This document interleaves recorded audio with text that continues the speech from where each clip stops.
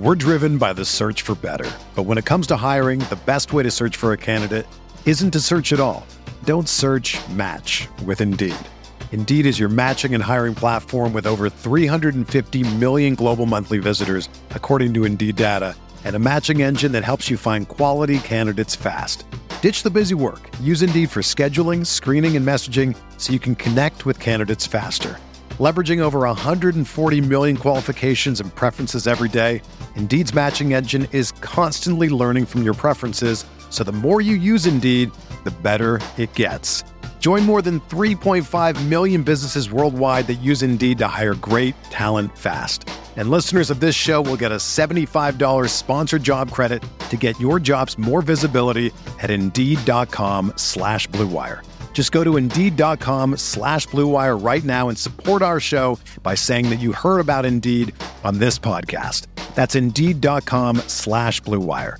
Terms and conditions apply. Need to hire? You need Indeed. Welcome to the RotoWire Prospect Podcast. I'm your host, James Anderson, and we are brought to you by Rival Fantasy. And this week's guest, I've got Jesse Roche with me. We're going to talk about the Highlander Dynasty Invitational keeper selections, fan favorite number 2, and we've done some pods talking about the Highlander before. Jesse, with his law background, is much better at kind of going through the specific keeper designations than I am. So I'm going to let him kind of handle the explanation of the fan favorite. But first, Jesse, how are you doing today? I'm doing well. Excited to talk about the Highlander Dynasty Invitational. Fantastic Dynasty adjacent format. Obviously, you mentioned keeper designation of fan favorite.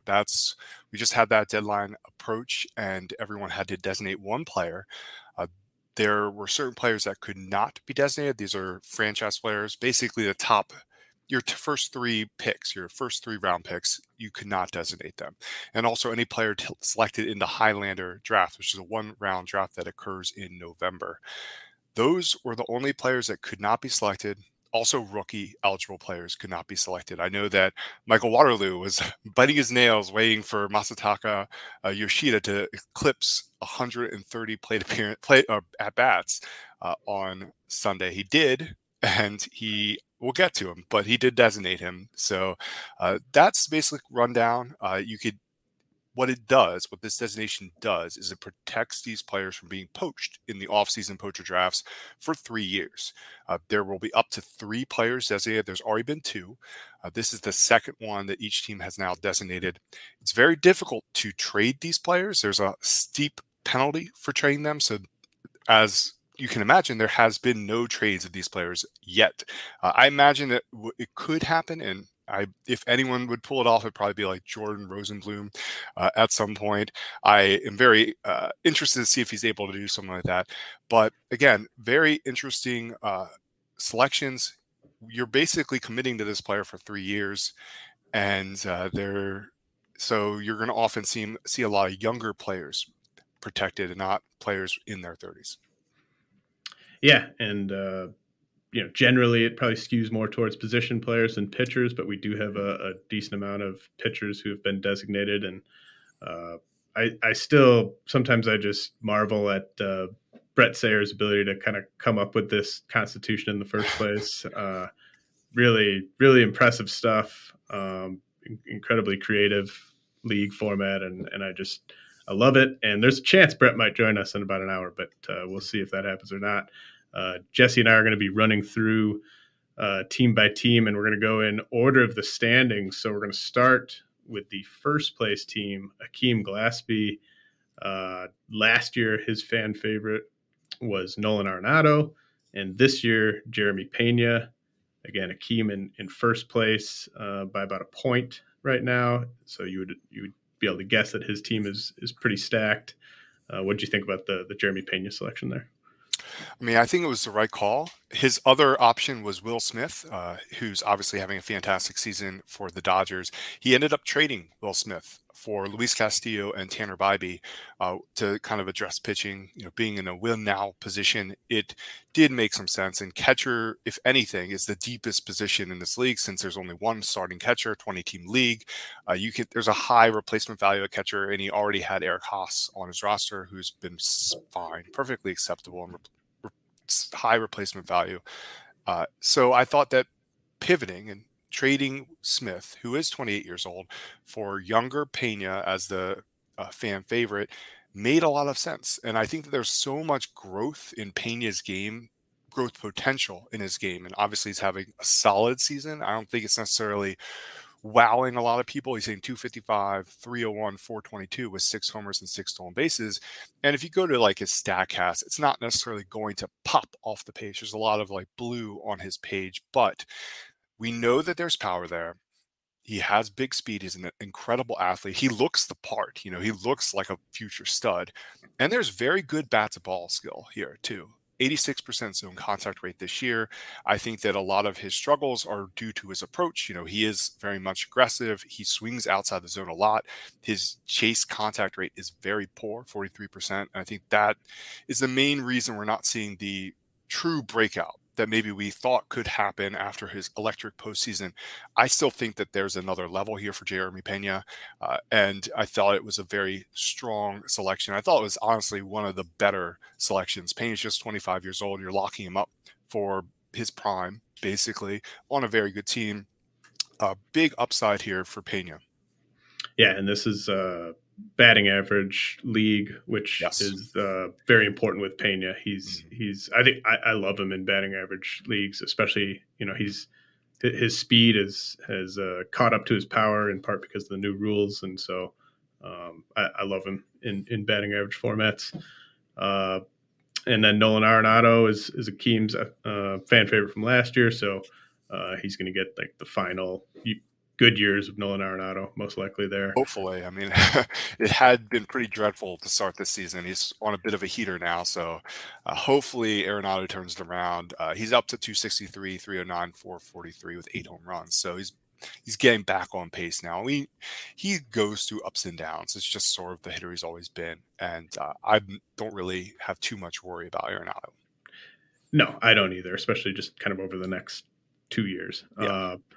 Now, second place team, Drew Sperling. He goes with Tyler Glasnow as his fan favorite too. His fan favorite from last year was Nick Castellanos. Sperling is right there, almost neck and neck with Akeem for first place. Glasnow, obviously he's already injured, so there's that, but in theory, I mean, how healthy does he need to stay basically over the next 3 years to kind of pay off this selection, do you think? Oh man. I think obviously this year, he's going to be back soon. He had another rehab start last night after a little bit of a scare when he only went 1 inning. The previous start was sitting just above 95 miles an hour as previous start. This was before the designation. So I'm sure that Andrew's breathing a sigh of relief after last night's start, which was electric, 4 innings, shutout ball, 9 strikeouts. His velocity was back consistent with what it usually is, averaging over 97 miles an hour with elite fastball shape. I think that a healthy Glasnow is one of the best pitchers in baseball. He arguably has the best stuff of any pitcher in baseball. He's basically Spencer Strider better than Spencer Strider in terms of pure stuff. His fastball has better characteristics than Strider. His breaking balls, I mean, he has 2, curve and slider. They're better than Strider's slider, I think, at least from a stuff plus perspective. And, obviously he has more viable pitches than Strider technically does. I mean, Strider's changeup's solid, but he doesn't throw it very often. So I'm comparing Glasnow to Strider because I think they're very similar arms, and I think that that's the upside we can see immediately from Glasnow if he's healthy, and that's a big if. To get value out of this selection from Glasnow, you're also buying his 29, 30, and 31 age years, which I'm not as concerned for pitchers, but for pitchers like Glasnow, that can be a little bit scary, for power arms like him, especially coming off injuries. I think that if you get 1 healthy year, or even 2 half healthy years, if it adds up to 1 healthy year from Glasnow, I think this is worth it, because that's elite production for half a year, you can then stash him on the IL if that's what happens.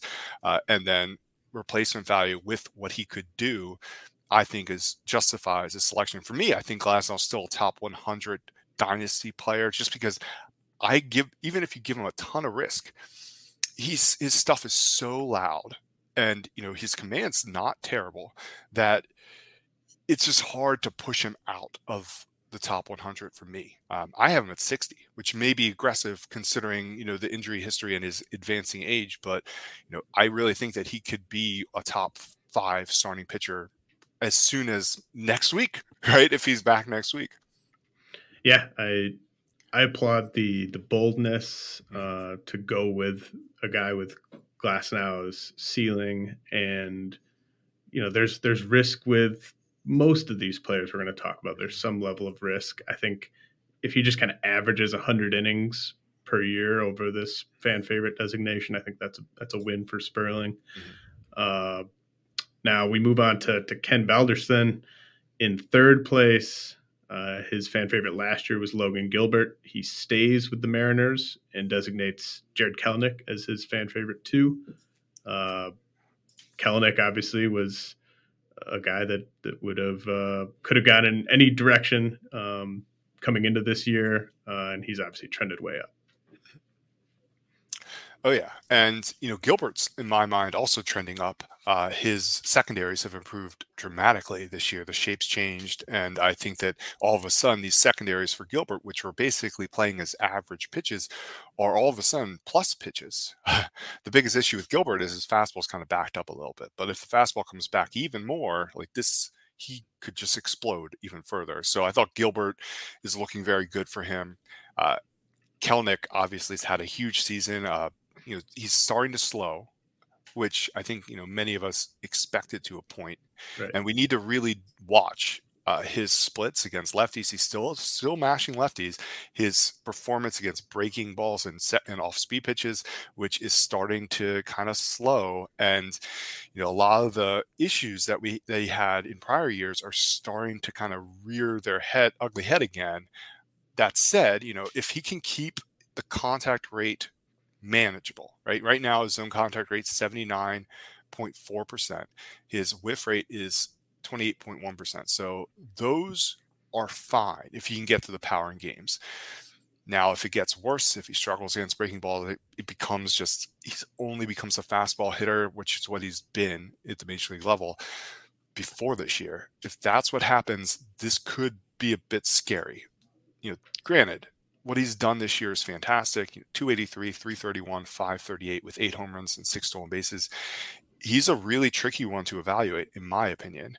I think that he has top 50 dynasty upside as soon as now. Honestly, I could see people putting him in that spot right now. I have him just outside the top 50, to be honest. But he's probably trending down slightly ever since my update, which was just a week ago. But I am a little bit concerned, but I think given the upside, his youth, I think it's a very worthwhile gamble. He wasn't part of this fan favorite mix for any team, but how would you compare Kelenic versus Josh Lowe right now in Dynasty? That's a good question. I easily prefer Kelenic. I think my concern with Lowe, and this is a player I do like, mind you, is the swing and miss. It's still kind of scary for me. His zone contact rate's around 75%, which is below average. It's always been that low. He isn't being played against lefties at all, basically.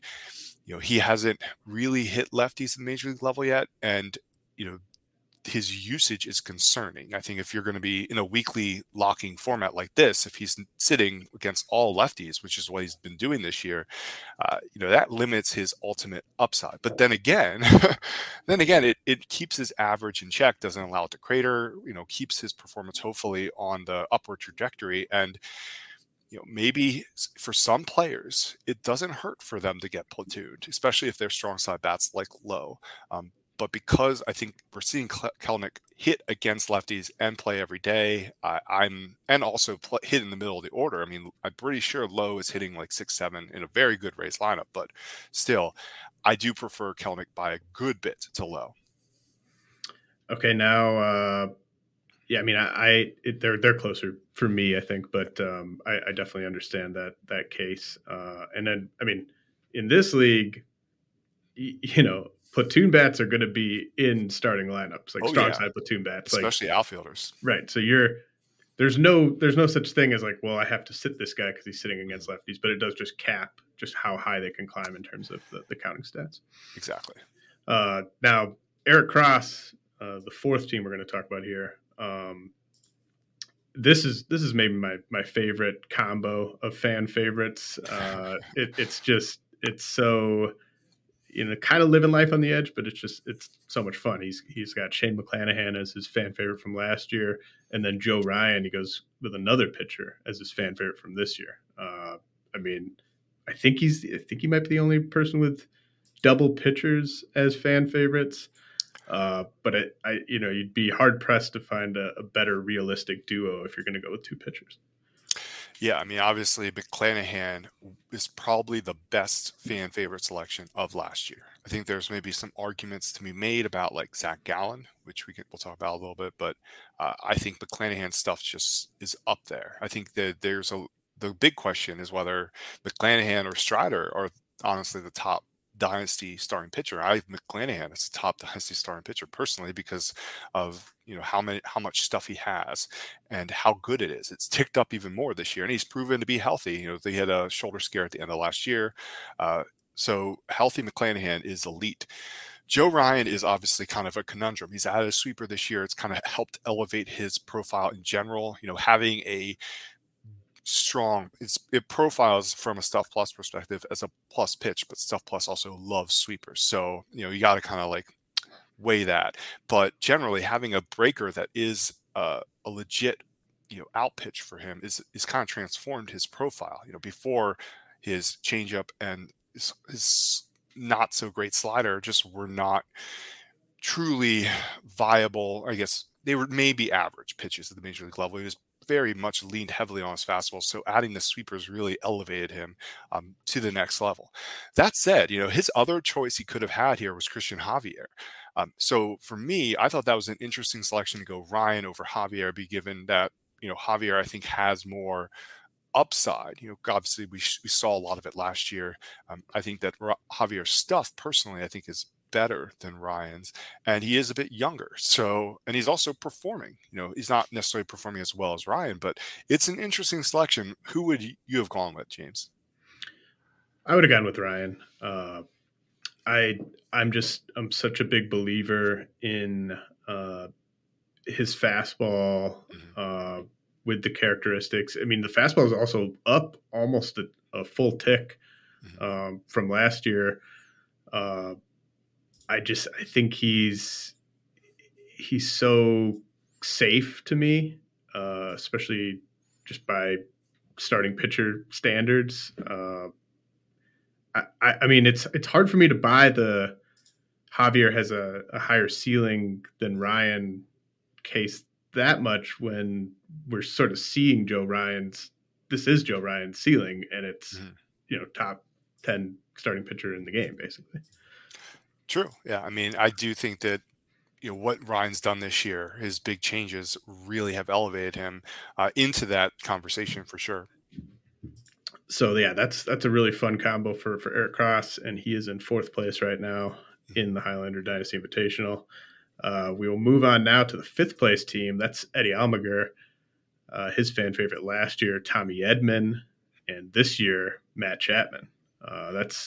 That's a fun just combo, just those two players that kind of complement each other fairly well.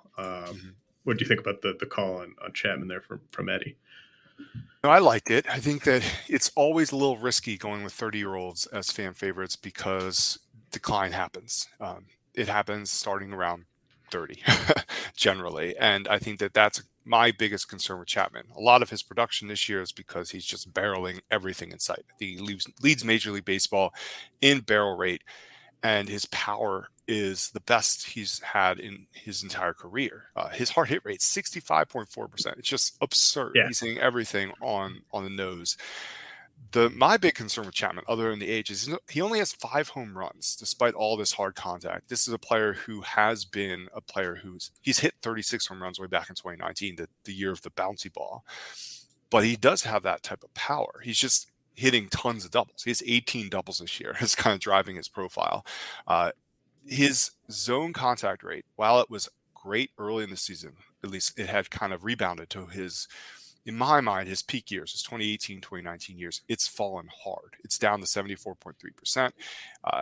I'm concerned about Matt Chapman. I think that there's still swing and miss there. It's just been there. And I think that the early production is just completely driven by the quality of his contact. And it's not sustainable. The quality of contact is not sustainable. It's going to come back. And if the home runs aren't coming like they have in the past, then the profile becomes a little problematic.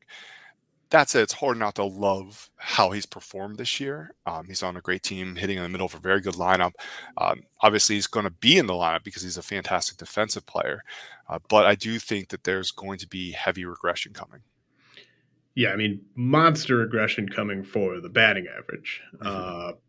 The power, he's basically been 25 homers in the bank every year up until this year. I would tend to think he gets there again. So I would think that the home run power probably ticks up as the batting average takes a steep tumble down in the coming months. But it's kind of comparable to Akeem keeping Arenado last year. It's kind of the same logic to me, where you're just there's a nice high floor here with Chapman because of that defense. He's just, in this league, a guy who's playing every day and isn't just a Isaiah Kiner-Falefa caliber guy. There's a high enough floor there, I think, for Chapman, kind of like with Arenado, where even if there is a decline as he ages, you're at least getting that steady bat in the lineup every day. Yeah, something like 240, 250 with 25 plus home runs is basically what I'd expect from Chapman. I wouldn't expect his average to be quite as bad as it's been, before this year, the last couple of years.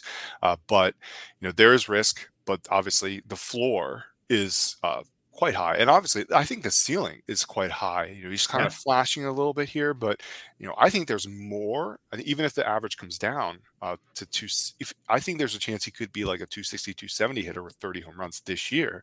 He ends up that way. I'm actually I think it's surprising, to be honest, that he only has 5 home runs given the park dimension changes and his quantity of hard contact. Yeah, absolutely. All right, that's the top 5 in the league. We're going to head to a quick break, a message from our sponsors. But when we come back, we'll take a look at the 6th place team, and that happens to be Jesse Roche. We're driven by the search for better. But when it comes to hiring, the best way to search for a candidate isn't to search at all. Don't search, match with Indeed. Indeed is your matching and hiring platform with over 350 million global monthly visitors, according to Indeed data, and a matching engine that helps you find quality candidates fast.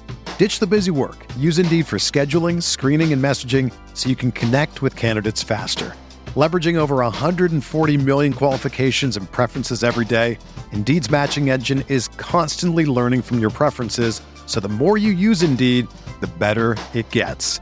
Join more than 3.5 million businesses worldwide that use Indeed to hire great talent fast. And listeners of this show will get a $75 sponsored job credit to get your jobs more visibility at Indeed.com/Blue Wire. Just go to Indeed.com/Blue Wire right now and support our show by saying that you heard about Indeed on this podcast. That's Indeed.com/Blue Wire. Terms and conditions apply. Need to hire? You need Indeed. The best way to learn a language? Immersion. Living where the language is spoken and using it every day. But if that's not in the cards this year, you can still learn a language the second best way. And that's with Babbel. Be a better you in 2024 with Babbel, the science-backed language learning app that actually works. Don't pay hundreds of dollars for private tutors or waste hours on apps that don't really help you speak the language. Babbel's quick 10-minute lessons are handcrafted by over 200 language experts and help you start speaking a new language in as little as 3 weeks. Babbel's designed by real people for real conversations, and their tips and tools are approachable, accessible, rooted in real-life situations, and delivered with conversation-based teaching, so you're ready to practice what you've learned in the real world. Here's a special limited-time deal for our listeners. Right now, get up to 60% off your Babbel subscription at babbel.com/BlueWire. That's 60% off at babbel.com/BlueWire, spelled BABBEL.com/BlueWire. Rules and restrictions apply. When you need mealtime inspiration, it's worth shopping Kroger, where you'll find over 30,000 mouth-watering choices that excite your inner foodie. And no matter what tasty choice you make, you'll enjoy our everyday low prices, plus extra ways to save, like digital coupons worth over $600 each week. You can also save up to $1 off per gallon at the pump with fuel points. More savings and more inspiring flavors make shopping Kroger worth it every time. Kroger, fresh for everyone. Fuel restrictions apply. A new MLB season means it's time for a new kind of daily fantasy baseball. Rival Fantasy is the fantasy platform reinventing the way daily and weekly games are played, and they've brought new games to the ballpark this year that fantasy players won't find anywhere else. Rival Fantasy's games include Fantasy Bingo, head-to-head player challenges, and Fantasy Book, where users can select over-unders for 2 to 5 players.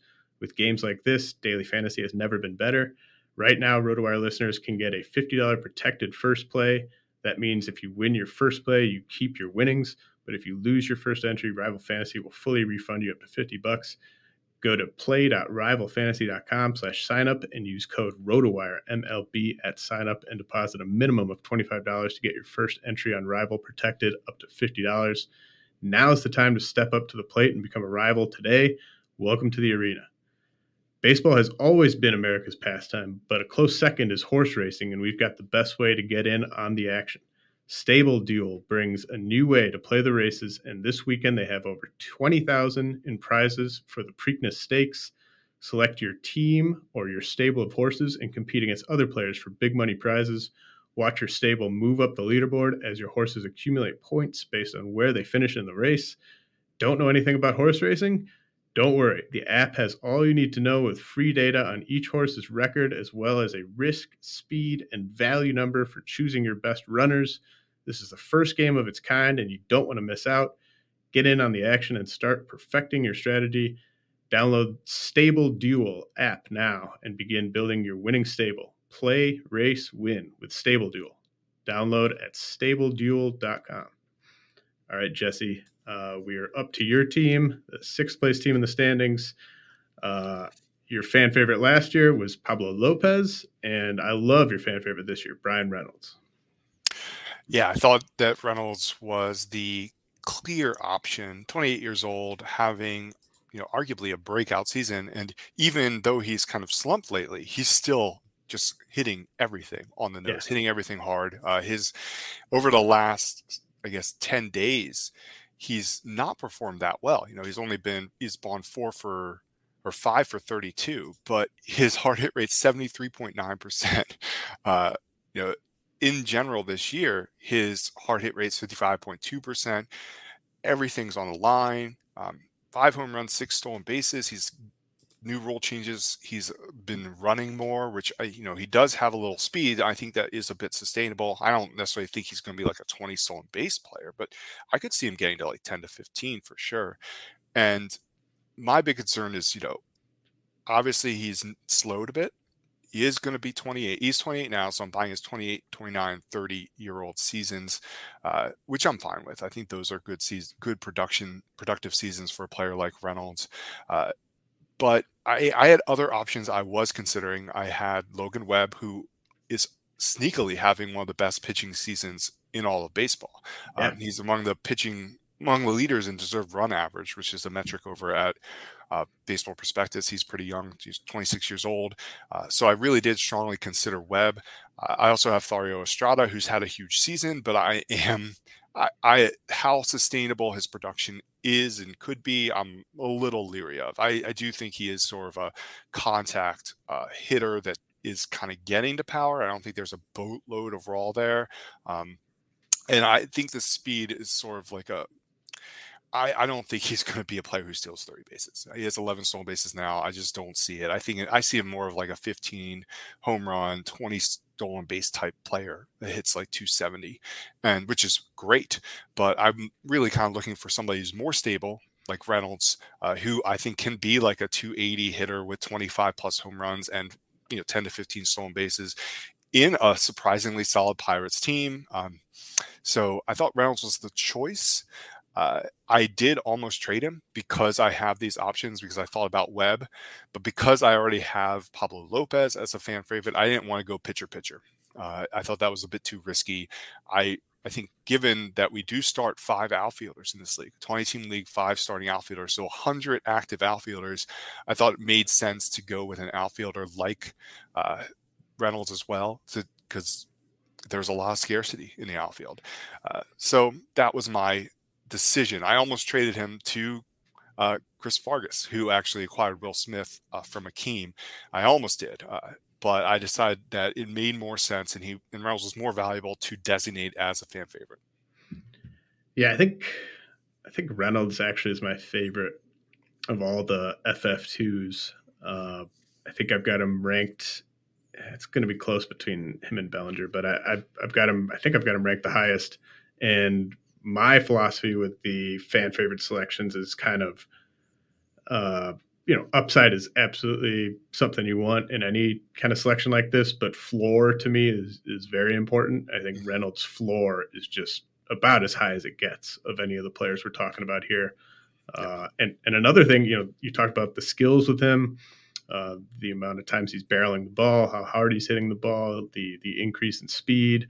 But he doesn't really miss time either. And I love that in Reynolds. He's not one of these guys that kind of comes with a long track record of injuries. So I really love the Reynolds selection by you. Well, thank you. Now we got Smata. His fan favorite one was Gleyber Torres. This year, going with Christian Yelich. I'm sure Smata would tell us that he's not like doing a huge celebration about making Yelich his fan favorite too, probably. But that contract is going to keep him in the lineup for at least the rest of this year, probably into next year. How much downside do you see with the Yelich selection from Smata? Yeah, I mean, he's aging up. He'll be 32 years old later this year. I think selecting someone like this at this point in their career, he's very clearly on the downward trajectory of his career. Granted, almost as soon as he designated him as fan favorite, Yelich rewarded him with some monster games. He hit 3 home runs over the weekend. He's all of a sudden, he has 7 home runs and 9 stolen bases. He continues to make hard contact. He always has. He continues to hit everything on the ground. He always has, except for that one year in 2019. I don't hate it. It was definitely better than his initial selection, which was Rhys Hoskins, who I think is borderline rosterable, to be honest, in a lot of dynasty formats, because I question whether even Hoskins is going to find a full-time job next year, coming off of serious injury as a righty first baseman with declining production. So Yelich, I think, was probably the most rational decision. I think that he's a player who gets underrated in fantasy because his home run and stolen base production hasn't really popped the last few years, but he surprisingly produces because he scores a lot of runs. He already has over 30 home runs this year. He scores a lot of runs. He gets on base, and he gets enough home run and stolen base production to be an asset.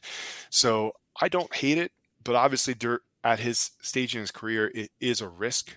He is under contract for a while, Yeah, a long time. So I think that it's safe in a way, in much the same way as Arenado is, but I think that it's one of those selections that I think isn't going to pay dividends in year 3. Yeah, I mean, it might have been that weekend series that did it, but Yelich's ground ball rate down below 53%, which for him is actually pretty solid. He was over 58% last year, so if he can just kind of keep the ground balls around, half the time, we don't want to set our sights too high with the Yelich there. But yeah, I mean, he's very, very solid, and better in OBP than batting average, but still a guy who's going to hit around 250. Okay. Kevin Hastings here. This one, he probably understands as well as we do that this one probably not one of the best fan favorites, but his fan favorite last year, Ty France, his fan favorite this year, Taylor Walls. Walls certainly has more value in this league than he might in some of your home leagues or your shallower dynasty or keeper leagues. But what do you think about Taylor Walls just in general? I think a lot of what we've seen from him is fluky. He has 7 home runs. His max exit velocity is a 104.8. He just doesn't have a lot of power. He's never had a lot of power. I think that he's a true talent, like 10-ish home run hitter. The fact that he's already at 7 is just raised magic. This year's just been a magical season. Everyone's producing. I think that this is not at all sustainable for Walls. That said, I do think he's going to be a pretty, he's going to get semi-regular playing time because of his defensive value. He's a very good defensive player. He plays all over the infield. He does make a lot of contact. So in much the same way I talked about with Thairo Estrada, Walls is not a power hitter. He's not going to hit for power. He has less power than Estrada. And I think the power is not sustainable. I think the speed, he does have speed. So he has 7 stolen bases. I think that he could be a guy who gets to 10 homers and 15 plus stolen bases. But I think a lot of it's just not a profile I love. I was actually surprised when he was designated as a fan favorite. I thought there were better options on the team. I love Hunter Brown. I thought Hunter Brown would have been my selection. He also has Ryan Helsley, and I think that there hasn't been many closers designated as a fan favorite. And I know Helsley is kind of almost in a timeshare right now in St. Louis, so that would have been another potential option. But I would have probably designated Brown. I get not wanting to go with a pitcher because of the risk involved. Pitchers break. We've seen a lot of that this year, but Hunter Brown's, I think, a special talent on a very good team in a great organization, and he would have been my pick. Yeah, I would have gone with Brown as well. Obviously some risk there, but I think that's probably a situation where you kind of go big, roll the dice with Brown. To Wall's credit, he's swinging significantly more in the zone this year than last year, which combined with the contact rate is good for him. My general philosophy with these is kind of, I want it, if whenever possible, I want kind of a pre-prime or a prime hitter in their 20s that can just kind of be part of my lineup going forward. And I think Walls clears the bar of a guy that you're never going to regret having in your lineup in this league. So, yeah, but he's also a player who has a very low floor. And yes. Obviously, I think getting high floor options is a great idea, like you already said, and that would be my biggest concern with Walls, is that the floor is what he's been. Right. It's not like he's a super high contact hitter either. It's his bats at ball skills are kind of average, and he scares me. I think that he's a fine player. The other thing that I think we should have considered here is that Walls is technically eligible. He could have been kept as an underdog, yes, which is the next designation. That, I think, should have been a consideration. There's one other player who was kept as a fan favorite that could have been kept as an underdog, and we'll get to that player. I think you could have waited a month to see how sustainable this production is, and then just made the decision on Walls. That's a thing that kind of like bothered me a little, I think, about this selection, but I understand it for the reasons that you've mentioned about hitting depth in this league is a serious issue, and Walls' versatility and his obviously production to date obviously has a lot of value. Yeah, the underdog designation was almost created for a player like Taylor Walls. Yeah. very, very much of an underdog. Wallace is not an everyday player, which is scary. Now, Michael Waterloo, as you mentioned, sweating out the Masataka Yoshida rookie eligibility factor with his designation. He was able to keep Yoshida to pair with Key Brian Hayes, who was his fan favorite from last year. I was pretty agnostic with Yoshida coming into the year. I didn't draft him anywhere.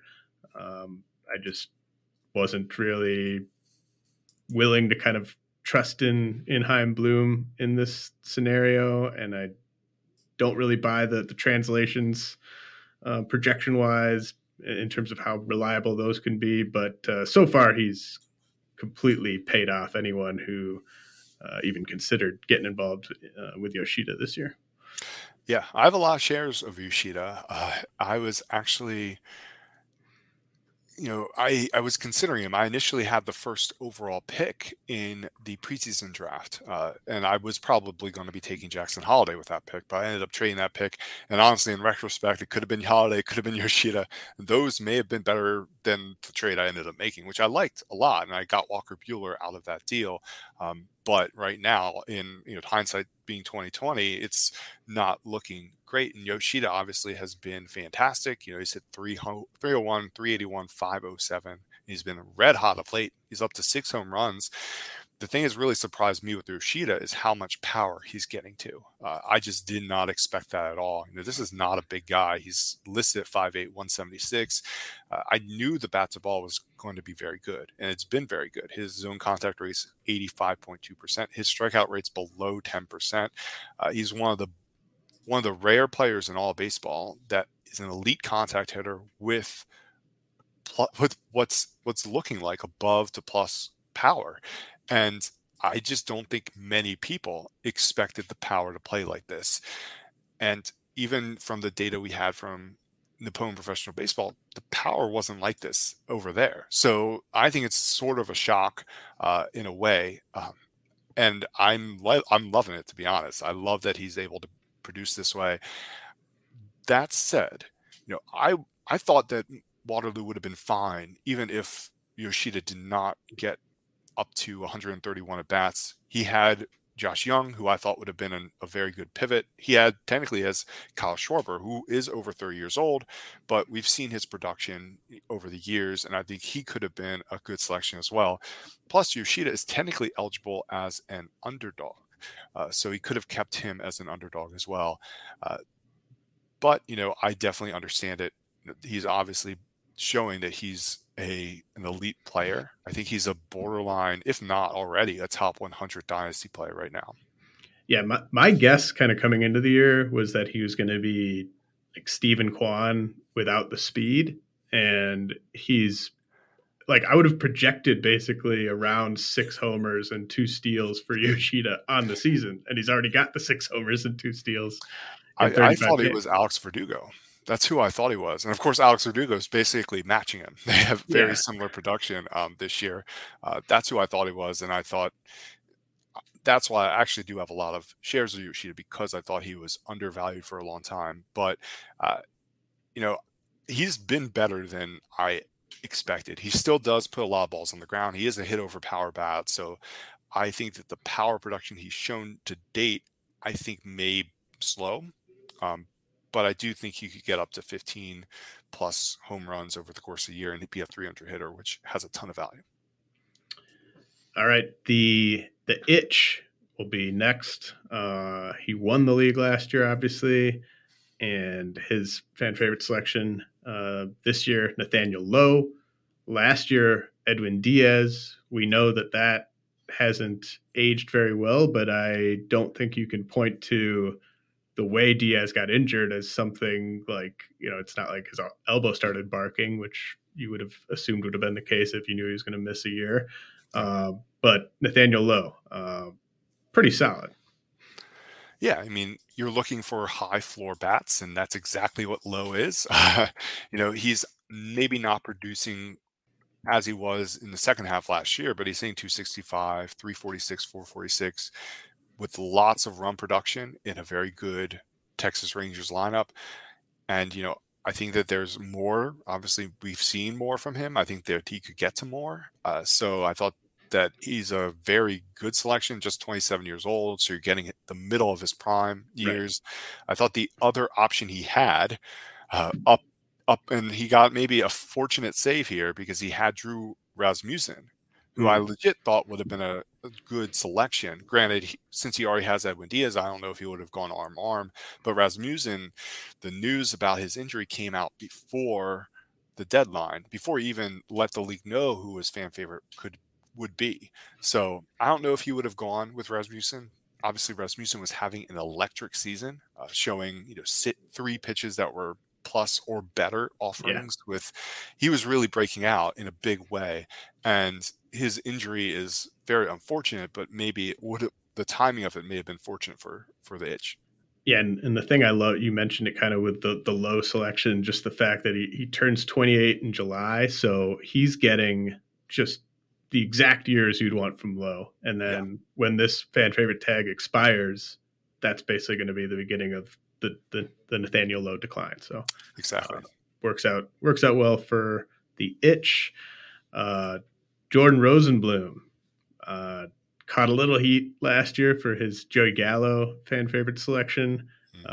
He takes a closer this time around, Josh Hader. Uh, I I think that's one of the more interesting fan favorite selections here because he is the first closer of the bunch, and just kind of comes down to how long is Josh Hader going to stay healthy. For as long as he's healthy, it's going to be a good selection. Yeah, this is a saves only league, and a 20-team league, so closers are a highly sought after commodity, and especially elite closers. And Josh Hader has returned to his elite status. I think that his production's not quite um, his surface level production. So his ERA, his WHIP, I think it's kind of overstating how good he's actually been. I don't think he's been as good as he's made out to be. I know that his deserved run average is around 4, so which is a big difference from what his ERA is, which is 1. So that said, he's a locked in closer. He's 29 years old. Closer age kind of doesn't matter at all for the most part. And he's been an established closer for years and years and years. So as long as he's healthy, I think that it's going to pay off. Right. It's really just the health. Like his performance would have to decline so much for him to not be a closer somewhere. We've kind of seen that with like the Kenleys and Kimbrels, and you have to kind of get to Craig Kimbrell last year level bad to stop saving games. Okay. Chris Fargas, aforementioned, he trades for Will Smith as his fan favorite, and last year his fan favorite was George Springer. What were his options? How badly do you think he needed Will Smith here? Oh, he needed it badly. I think he designated Bryson Stott before he ended up making this trade. And I'm not very high on Bryson Stott. I think he's a fine fantasy option, but I think his upside is quite limited. I think he's sort of like a 270, 10-10 type player, and which is in a league like this, that will work. But getting a player like Will Smith, who is an elite catcher, in his prime, 28 years old, having a career year so far, he's hitting 323, 412, 613 with 7 home runs. One of the rare catchers who just hits in the middle of a very good lineup with the Dodgers.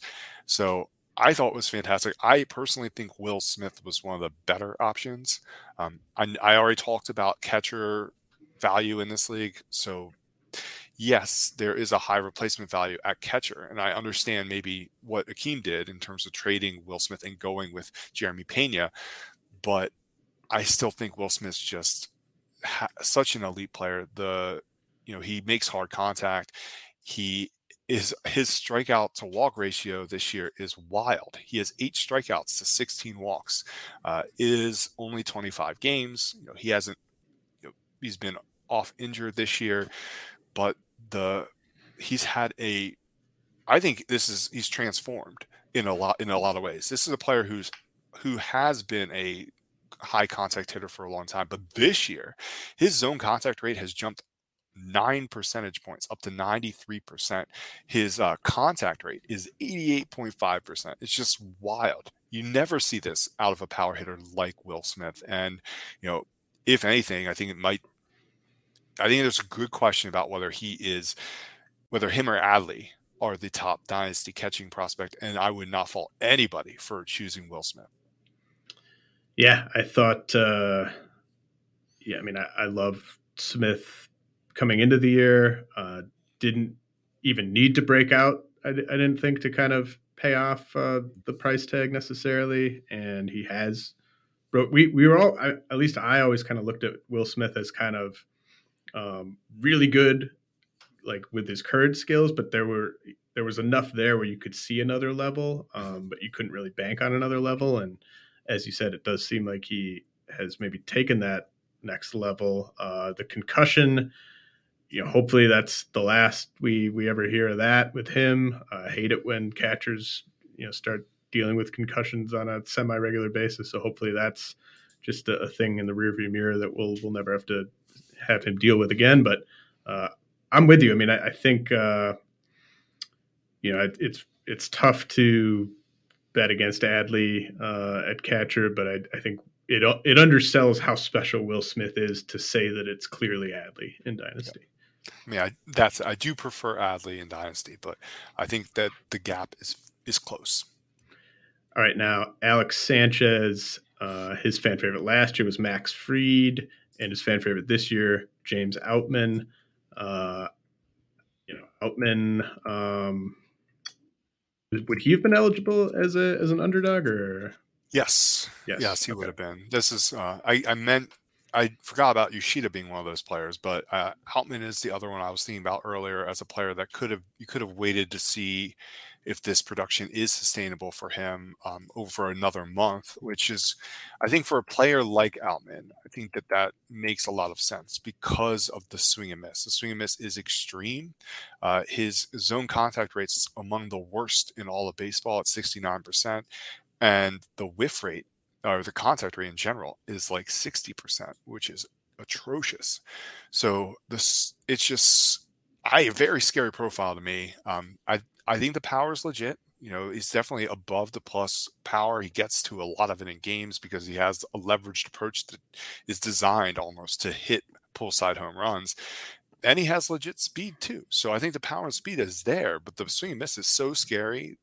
And it's the Dodgers, who's to say that he won't move into a strong side platoon role or a fourth outfielder role even at some point. And that's what concerns me with Outman. I understand the designation because the power and speed is, in my mind, special, and his production has been great. Dodgers have been rolling him out every day, and he has held his own against lefties. He's produced against lefties.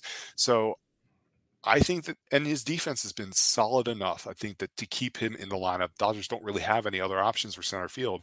So I do think that there is a lot of runway for Outman's profile to regress before he, gets reserved at all for the Dodgers. But I do think he's probably a true talent, like 220 hitter, which, isn't ideal. Yeah. XBA is 227, and projections pretty much, Bad X has him 231. Now they weren't high on him coming into the year, obviously, but the nice thing about Outman is he's 26, so you're getting, in theory, basically his best years here.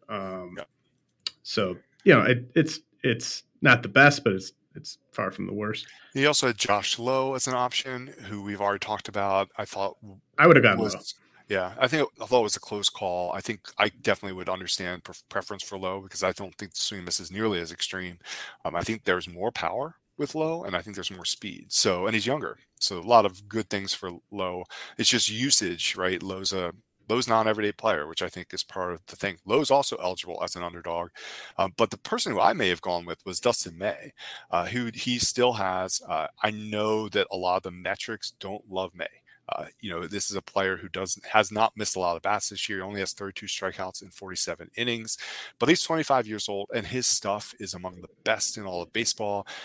I think that he's one of the rare players who I'd be willing to bet on to outperform, his like deserved run average, to outperform his FIP, to outperform his Sierra, to outperform all the things that all the metrics that say he should be doing a lot worse, because he is such a heavy ground ball pitcher. He's, in a lot of ways, it's like Logan Webb, in that I think that we should look past some of the, I guess, advanced metrics when you're looking at these types of unique arms. And I really do think May is a guy I'd be willing to bet on to even take another step forward. I mean, he's a pitcher who has, on Stuff Plus, all right, his four-seamer is 116, his sinker is 116, his cutter is 112, his curveball is 145, which is absolutely elite, one of the best curveballs in all of baseball. I mean, you're not going to find that kind of stuff out there for many pitchers at all. So May's a guy I think that, yes, he's likely not what he's done so far, which is 2.68 ERA and a 0.94 WHIP, isn't likely not representative of how he actually pitched. But I do think that there's another level here, a big another level here for May. Yeah, I mean, I think you mentioned Logan Webb, but where do you sort of see Dustin May's strikeout rate kind of sitting, say, like next year? Because he's down kind of in, near the bottom of the league, basically at 17.5% right now. But we saw with Logan Webb, he kind of had a dip last year, and he's back up to where he was in 2021. Do you see do you see Dustin May kind of getting up to sort of mid 20s in strikeout percentage? I don't think so. I don't think that's the type of pitcher he is. I think he's maybe could get to low 20s. I just don't think he's going to be a guy who's going to be like 10K per nine at all, because his pitches are not designed necessarily to miss bats. He has a big sweeping curveball that is designated as a curveball, but it's likely a sweeper under the new Statcast designations. It's got special shape in much the same way as like Julio Urias. His curveball, his sweeper, it's not a big bat misser. Same thing with Dustin May. They're there to induce weak contact. And he does throw a sinker a lot.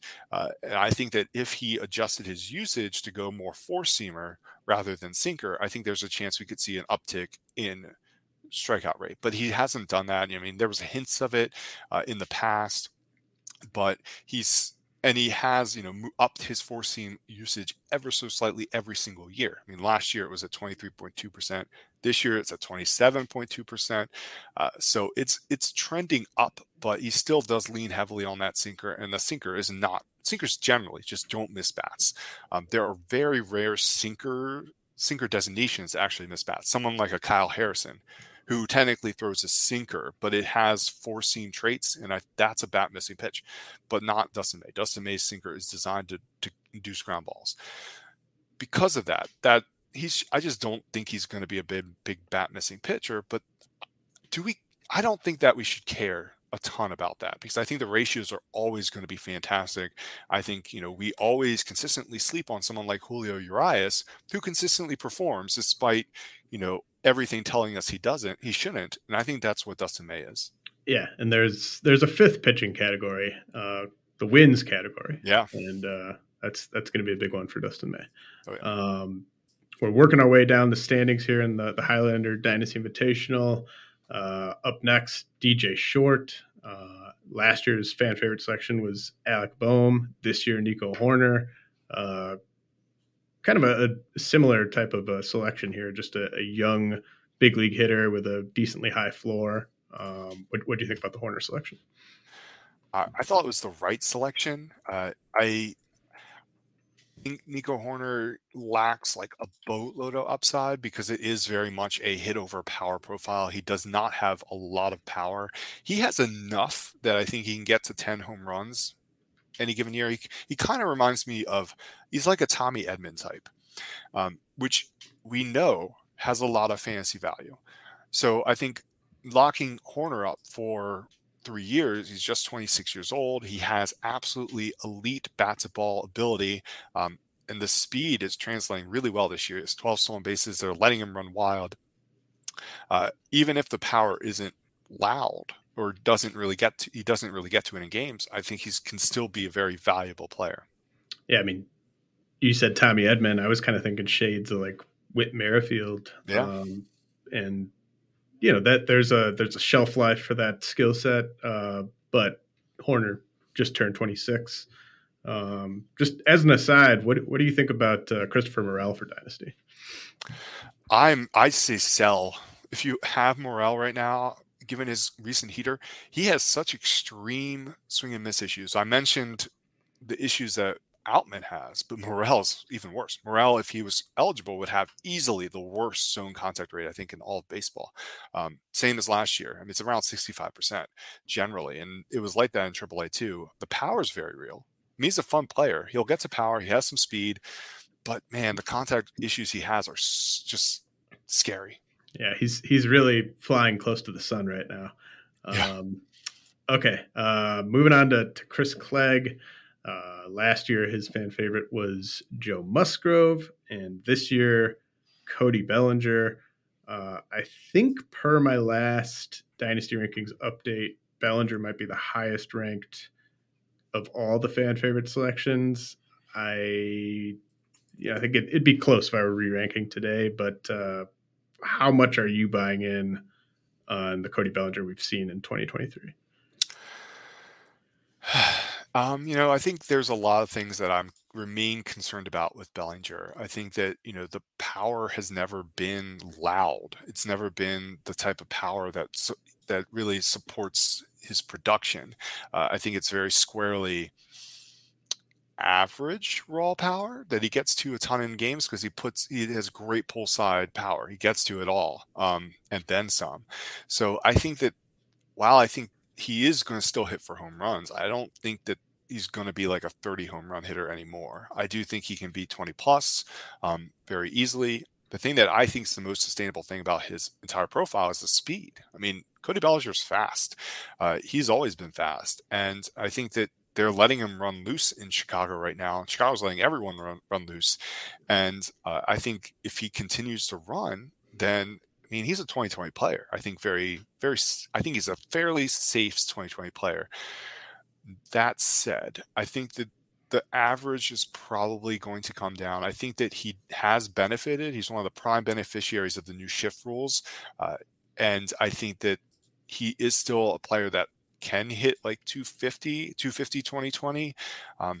But I'm not really buying in fully. I have him at 76 in my rankings. So I do think this is a fantastic selection. He's one of the best in my mind of all the players that have been selected. But I do think that he's due for some regression. He is 27, so he's getting locked up for prime year. I would say probably Cody Bellinger's prime was years ago, but I think we're still getting very good years of his production, and the change of scenery has done wonders for him. Yeah, it's going to be fascinating to see where he ends up in the off season. I definitely think the change of scenery was excellent for him, and then it just kind of becomes sort of where is his next change of scenery? Does he stay in Chicago? Yep. So let's go now to Drew Wheeler, his fan favorite last year, right up there as one of the best, Zach Gallen. And this year he goes with JT Realmuto. Certainly a older selection among the fan favorite selections. And then when you throw in that Realmuto is a catcher, kind of gets emphasized his age, but he's still very productive. How do you see that fan favorite designation aging? I do not think it's going to age well. That said, I don't dislike it. He's still very athletic. He's, probably one of the more athletic catchers in all of baseball. So I think his profile should age better than maybe some. But that also comes with a risk because you are attaching value to his stolen bases. And he has 7 of them this year. And if the speed backs up as he ages, then, and the stolen bases start to dry up, then all of a sudden his profile changes dramatically for fantasy purposes. But I do understand it. He is hitting 299 with those 7 stolen bases and 3 home runs. He's been one of the most consistent performers in all of baseball. As a catcher, I think he's been top 3 basically for the last decade almost every single year. Decade's the wrong amount of time, but it's been about 5 or 6 years. And if you're looking for floor and stability, I think that it's, despite his age, I think it's a very fine selection. I think of the options that Drew had, I thought that he was probably the best option. Yeah, I mean, I'm never going to bet against Realmuto on sort of a month-to-month basis, or sort of like I'm never going to. I don't think I'm going to decide necessarily before a draft season. Mm-hmm. This is the year that it's going to all fall apart for Realmuto, unless we sort of see some kind of clear signs of that. But you'd have to imagine, at least towards the end of this, it's not looking that great. But I mean, you could do a lot worse, and the now value is absolutely there. All right, Chris Mayer, the Baseball Pod's Twitter account. Chris had Astros Luis Garcia as his fan favorite last year, which kind of example of the pitfalls of going with a pitcher. And then Jorge Polanco as his fan favorite this year. Yeah, it's a bummer with what happened with Luis Garcia, but that's exactly right. You don't want 2 pitchers for that reason, partly. And even just one pitcher can be a little bit nerve-wracking and scary. I mean, I had Pablo Lopez, and I'm just like, please be healthy. Please. I'm liking what I'm getting from him this year, but I don't love Jorge Polanco as a selection. I don't think he had a lot of great options for this designation, so I understand why he went Polanco. Polanco's obviously been injured. I think how these injuries, I think, are starting to pile up for Polanco. He's aging up. He's, I believe, 29. He's going to be 30 soon. I just don't know how impactful he's going to ultimately be over the course of these 3 years. And I think that there's a chance, if it does crater for him in any way, shape, or form, that it just completely falls apart, which is my concern with him. Since he's returned to action, he's produced, though. I will say he's at 283, 327, 489 with 4 home runs. A lot of what he's done is he's barreled a ton of balls, 14.7% barrel rate. He's made a good amount of hard contact. A lot of the underlying skills are solid for Polanco, but I think my biggest concern with him would be the injury track record. Yeah, and the Twins have some pretty nice depth behind him, so I think at some point before the end of that fan favorite designation, they'll have kind of moved on to something else there. But Polanco could be a top 200-ish fantasy option for the next 2.5 years or so. So we'll see about that one. Let's see here. I'm going to jump to. We might be able to get Brett on. I'm going to jump to Jeff Potts quick. He is second to last in the standings. Brett is third to last. I am last. Potts had Kevin Gausman as his fan favorite last year. That's obviously worked out very well. And then this year he goes with Jonathan India, who hasn't hit for much power, but at least he's running. Yeah, I mean, I think it's a bit of a rebound year, obviously, for India. I think that he's not hit for a lot of over-the-fence power, but he is hitting for easily the most hard contact of his entire career. His hard hit rate's up to 43.7% this year, which is 5 percentage points better than it was in his breakthrough 2021 season. So I think it's great to see him getting to power in games, making a lot of hard contact. I think the home runs will come. I don't think that it's like a ton of home runs, but I think he can be 15 to 20. He can be a lot like what he was in 2021. And I think this is a huge rebound season for him. And again, you mentioned the speed. He has 8 stolen bases. I think, if anything, I don't think that's going to be the most sustainable thing. I do think he's a double-digit stolen base player long term, and I think that the new rule changes are certainly helping India. But I think the thing I'm really focused on with India is the power, is the contact rate improvement. His zone contact rate's 88.2%. He has an elite elite plate discipline too. I think what we're seeing with India is everything we hope from him in 2021.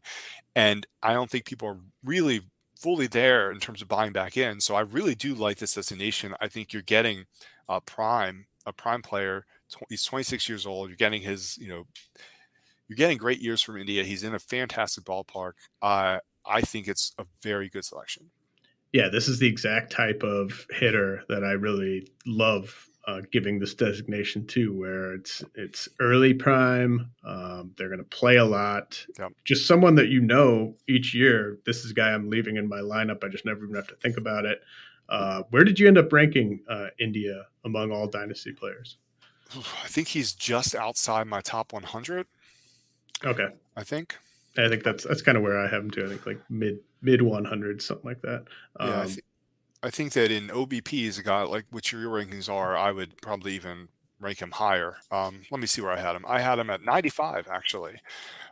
My most recent update was on the 12th, so last Friday. I think yours was a little. Yeah, mine's a little older than that. Yeah, a little older. Yeah. So yeah, great pick by Jeff. We do have Brett now.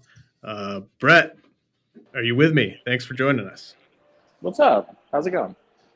Great to have you here. The mastermind behind the Highlander Dynasty Invitational and these fan favorite designations. Was just kind of marveling earlier in the show again about just how you came up with this league. Very, very fun. Your fan favorite designation last year was Andrew Vaughn. This year you went with Nolan Gorman. You want to talk about that a little bit?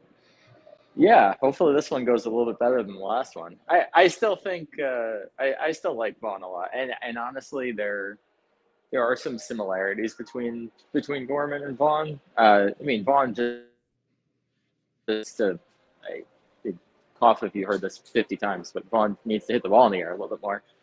It's not that he doesn't hit the ball hard; he just doesn't quite. He doesn't have the over the fence power that he should. And if he can bump up that launch angle, some of those grounders will turn into line drives also and help the batting average. So I still think there's a lot of upside for him compared to what he's doing now as like a 260, 270 hitter with 25 homers. I think that's about his ceiling at this point, though. Gorman hits the ball even harder, and he hits the ball in the air more. He's had a really nice start to the season, and I really like the way he's kind of angled for playing time in St. Louis. It's been a little bit of a slog getting into that lineup on a regular basis, but he's there in a prime spot, and I don't think he's going anywhere. No, I think that's this. I mean, the Gorman. This has gone about as well as anyone could have hoped. I think for 2023, as far as Nolan Gorman's concerned, because of the playing time hurdles that he had to kind of get through. I mean, he's played his way into being a big part of that team. How close do you have Gorman and Vaughn right now for Dynasty? Because they're, as you said, they are sort of trending in different directions, but very similar high pedigree guys.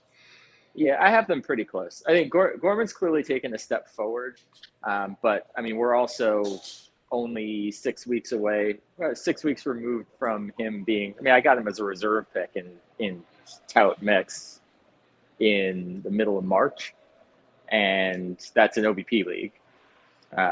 So there are lingering questions there as to whether he can keep up this pace, and this pace is probably not overly sustainable. But he's also running a little bit, which is kind of nice. He especially in St. Louis, he could finish with 10 steals, which is not insignificant. But I think at this point I have Gorman kind of tipped over Vaughn at this point, but they're relatively close, and they are definitely going in opposite directions, because that was not particularly close at the beginning of the year.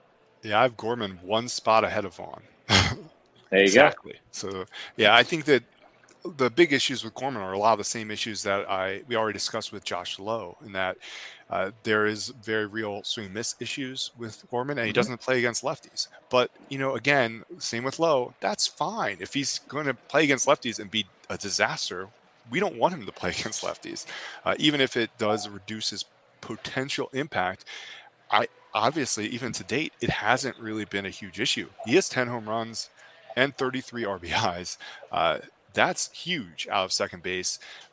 The power, like you said, is very real, and his swing path is designed to get to that power. His average launch angle is over 20 degrees. So that's what he is. I think the average is going to come down hard, but I think he can still be a guy who hits like 240 and gets 30 home runs at second base, and that's got a lot of value. Yeah, I think he hits the ball hard enough, even with the swing and miss. I think the batting average can hew a little higher than that. I think he could kind of sneak up to the 260 range. He's going to have to continue to make progress with the swing and miss, but I mean, he does not have a ton of major league experience at his back. He will. I believe he will get a little bit better at that. But no, the average is definitely over his head right now. I thought I was going to have an interesting decision, and then I ended up not, because the other player I was thinking about ended up about 10 at bats short of being able to be selected with the pick. But I'm curious to ask you guys. So I'd been kind of toggling back and forth mentally between Nolan Gorman and Brett Baty, and Baty ended up not being able to be picked for this. I think I really like Baty, but if they were both available, who would you guys have picked for this? I went with Baty. Yeah, I would have gone with Baty. But I do think. I mean, look, like I love. Like, Nolan Gorman has surpassed my expectations basically every of the past 2 or 3 years, and he's just turned 23. And so I love it when a guy that young just keeps doing more than I'm expecting them to do. So, I mean, I think the Gorman one is great, but I mean, I would have gone with Baty.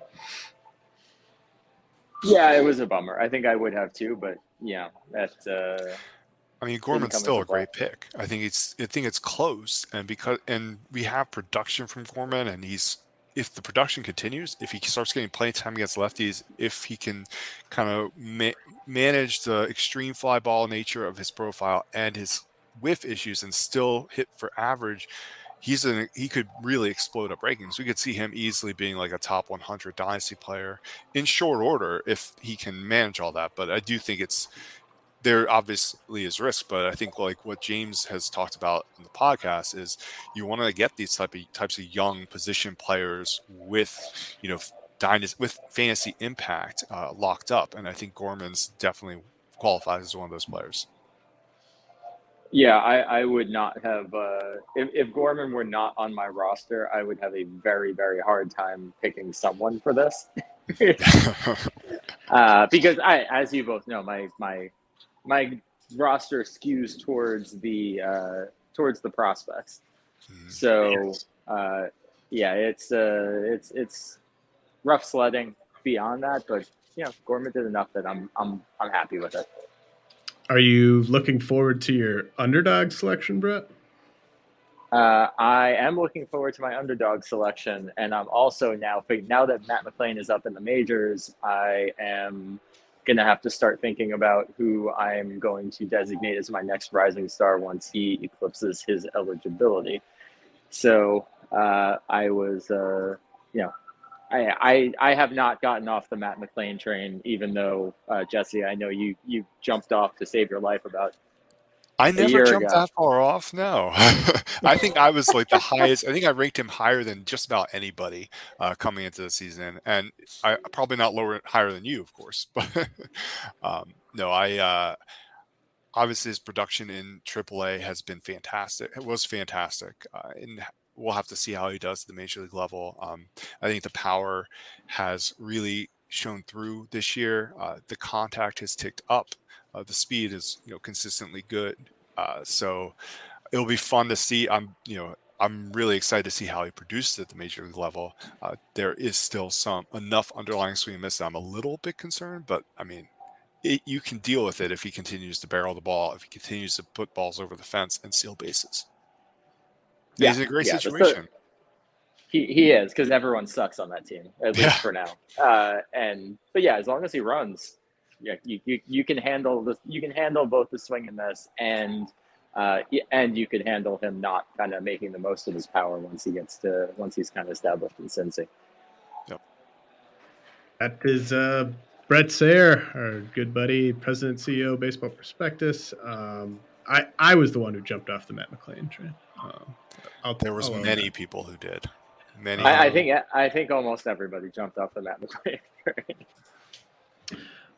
But really appreciate you joining us, Brett. Do you want to stay on for the analysis of mine, or do you want to jump off? Yeah, I'll hang on and talk about yours. All right. So last place team, yours truly. Willie Adames was my fan favorite last year. Miguel Vargas, my fan favorite this year.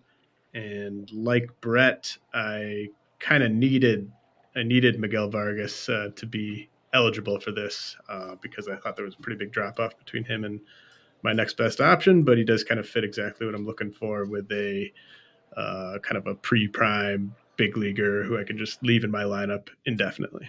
I don't know if any of you guys have thoughts on the Vargas selection.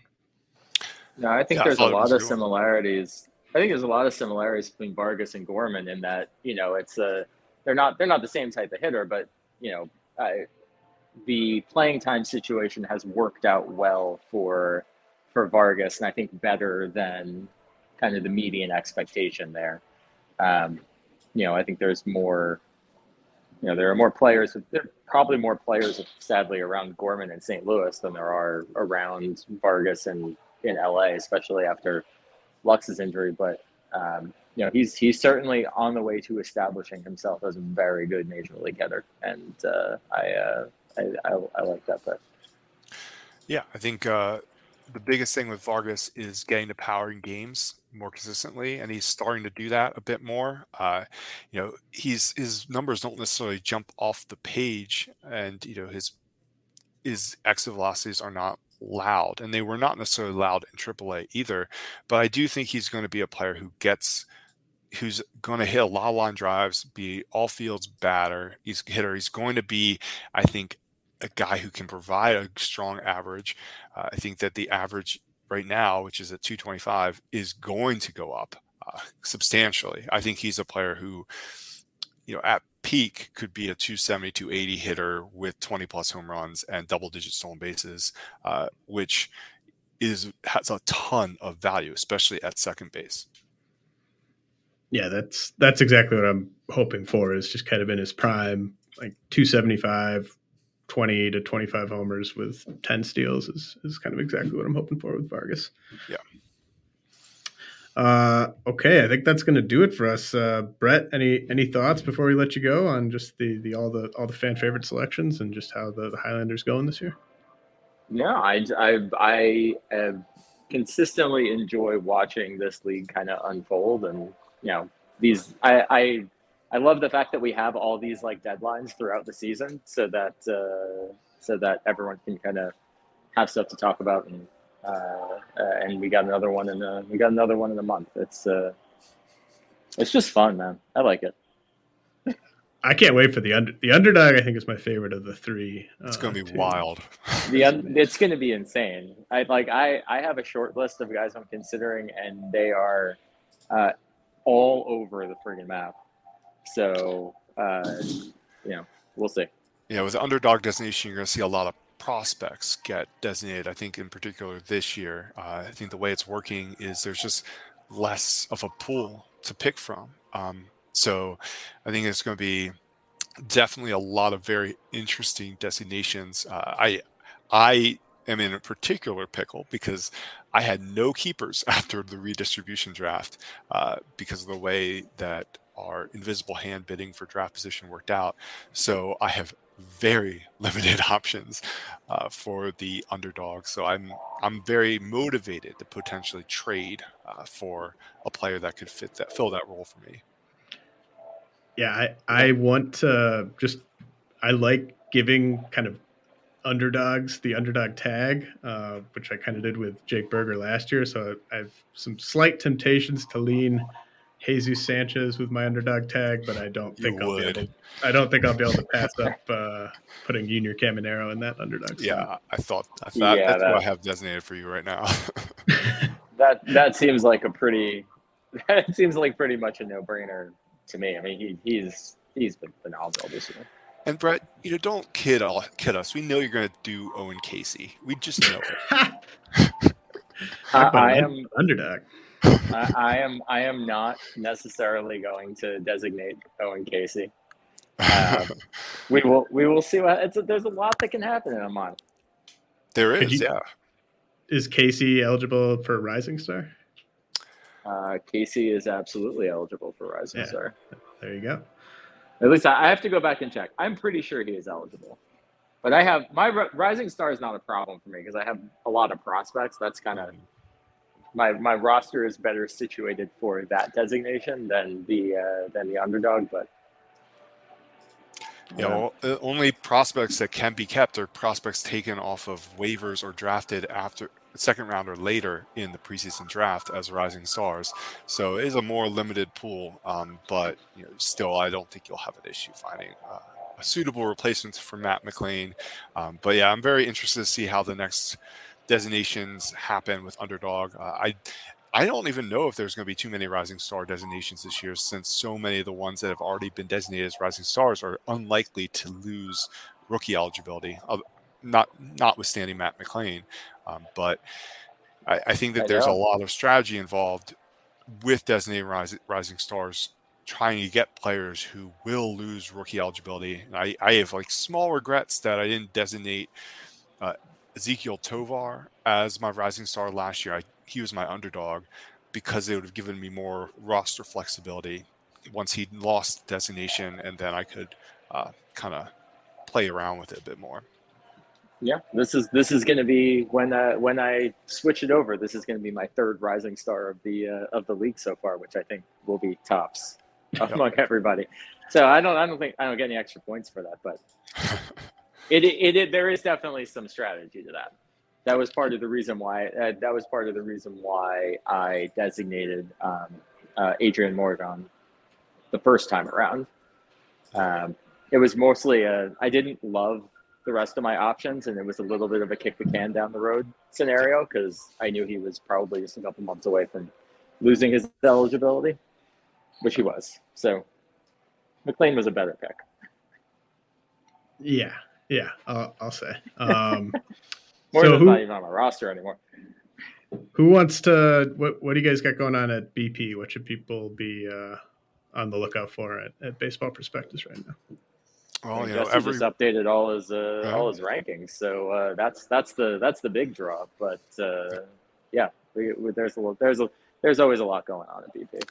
Yeah, there's weekly content coming out. Prospect team every Monday has reports from live looks. I know that I just updated my top 500 dynasty rankings and top 500 dynasty prospect rankings on the 5th and 12th, and they are not going to get updated again until mid-June. But in the coming weeks, I'll be looking at prospects. This coming week, I'm going to be running up with some pitching prospects in AAA and Low A. Then I'll be doing hitting prospects and dynasty risers after that. And we're getting very close to Major League Draft. So I think a lot of what we do, I'm James, excited. Yeah, we're going to be doing a lot of prep for it. It's a very top-heavy draft class, but a lot of very talented players at the top of that class. And I believe, Brett, you have Dylan Cruz on your roster, don't you? I have two of my favorite bats from this draft class on my roster, and I do have Dylan Cruz, yes. But I think he's the clear number one guy in this draft. And I know this is not a 2023 draft podcast, but I am extremely excited about the other 2023 draft pick I have on my roster, which is the fast rising prep shortstop, Arjun Nimala, out of Florida. He is fun to watch. Man, he's going to be someone I fight you a lot on, Jesse, when we do our post draft rankings. I'm sure. Can't believe you're rostering a prep hitter in the Highlander. That's above my pay grade. He was my last draft pick this offseason. All right, guys. Well, this was a lot of fun.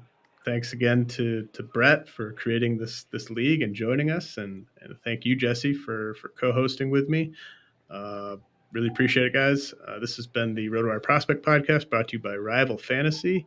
I'll be updating my prospect rankings next Thursday, so be on the lookout for that. Be back next week. All right.